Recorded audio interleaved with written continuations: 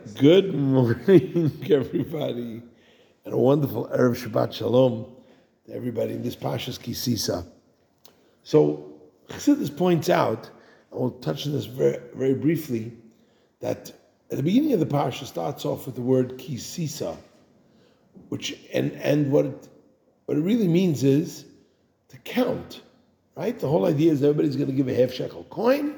And we're going to read this Parsha at the beginning of this week's Parsha again next week, because we'll read it as a special maftir of Parsha Shkalim.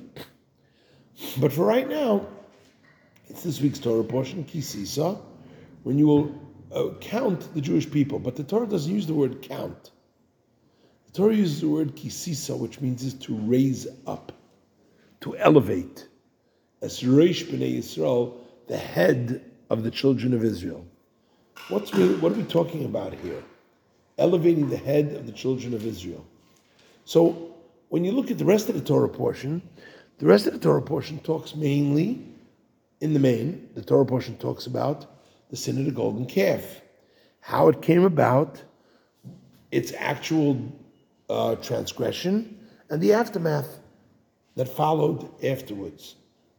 But then right after Hashem forgives us for the sin of the golden calf, we have a very interesting thing all of a sudden thrown into this parsha. All of a sudden we have this conversation about what it's going to be like when we enter into the land of Israel.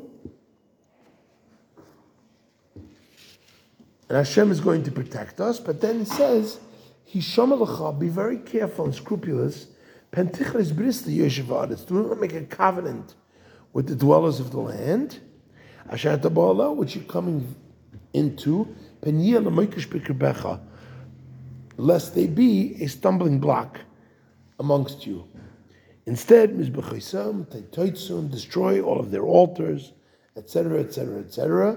Do not bow down to any other god, because if you do, you will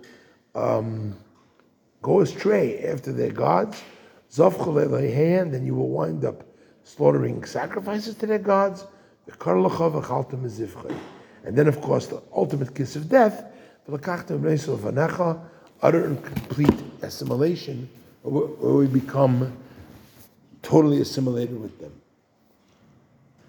What is the Torah telling us? And what therefore is the theme of this entire parsha? The key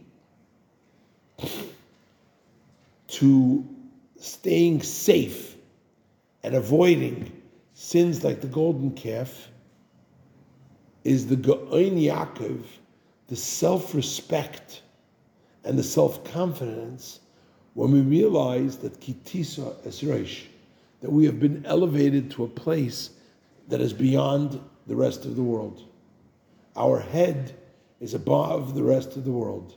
Yes, we are the chosen people, chosen for a responsibility to bring a message to the rest of the world, to bring the message of goodness and kindness, to bring a message of justice and fairness, 100%. That's our responsibility that we're supposed to bring to the rest of the world. But it is not our job to say that the moment the rest of the world engages in any form of goodness and kindness, or the rest of the world starts to engage in justice and peace, that we should now start to follow their justice and peace. We should start to follow their goodness and kindness. No, the reason why the rest of the world starts to engage in justice, peace, goodness, and kindness is because they're finally catching up to us. So why would we then dumb ourselves down to meet them when we should instead be continuing to inspire them to raise themselves up?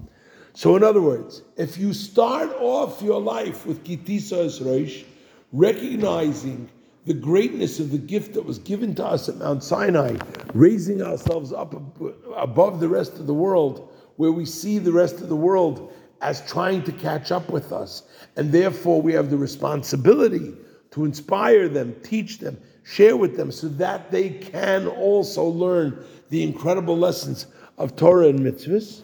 If that's the way we start off, Kitisa Esreish, then we will absolutely prevent ever falling into the trap of the golden calf.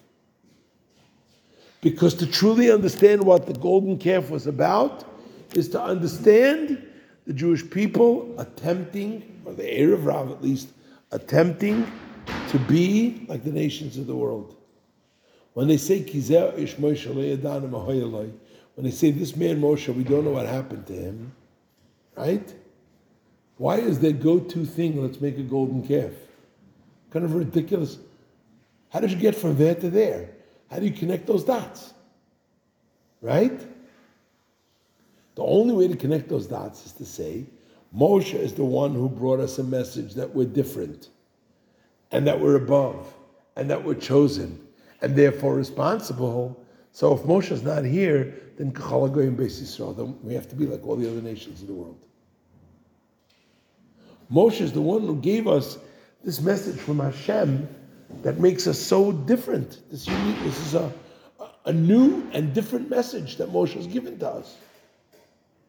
So once Moshe gives us that message, when Moshe is not there, it's Kachal Goyim Beis Yisrael, then we have to be like all the other nations of the world. That's how you connect those dots. Our job is Kitisas Reish, raise up our own heads. Recognize that we've been empowered. Recognize, I was speaking to somebody in Israel early this morning. They told me they had just been in the Shuk. Friday in the Shuk, if you've ever been in the Shuk of Yerushalayim on a Friday, I was there once. I hate when I start talking like I know everything about Eretz Yisrael just because I was there twice and barely there twice. I was there for such short visits. So now I'm all of a sudden Mr. Expert on the land of Israel. I know that I'm not. But I got on our second trip, Freda took us to the Shuk. We went to the Shuk by bus, by cable car. There's a cable, huh? Because it takes it right to the Shuk. Okay. Anyway, so the person told me they were in the Shuk today, and there was at least 6 different film booths, of course all Chabad, set up strategically throughout the Shuk. How big is the whole Shuk already? It's not 6 tefillin booths. It's big. That's a lot of tefillin booths.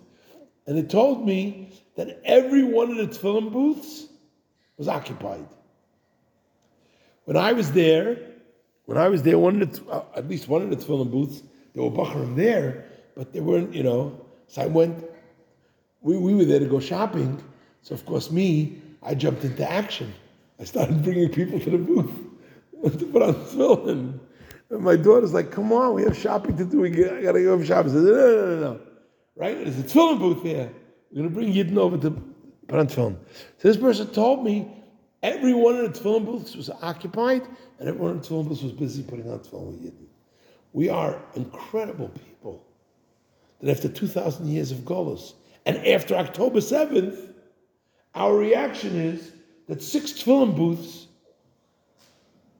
in the Shuk are all occupied by people putting on tefillin. That's amazing. That's just plain amazing. That's Kitisa Yisroish. That's what raises our head up above, and that in and of itself is our protection from the golden calf and our protection from falling into the trap of following the ways of the Goyim, trying to be like the Goyim around us. That HaKadosh Baruch Hu will help us that we do what we're supposed to do, because the entire world is counting on us. I joke about the Russian army. Do we have enough Jews? The entire world is counting on us right here and now to bring the Geula now. If you think that the entire world doesn't realize how messed up the world is, I promise you the world understands it. The world knows how messed up the world is. Everybody knows it. Whether consciously, semi-consciously, or subconsciously. Or to go back to our mitzvah about stoning, or whatever. Anyway, everybody knows that the world is a mess today. What are they waiting for? They're waiting for us to put on tefillin. They're waiting for us to have obviously soul. They're waiting for the Jews to be the Jews. And as soon as we will be the Jews, the entire world will be redeemed. The entire world will experience redemption, peace, and goodness. We'll be Malad as the Hashem Kamayim. The world will be filled with the knowledge of God as the waters covers the sea. The ultimate peace, the revelation of Mashiach, may it happen now. Amen.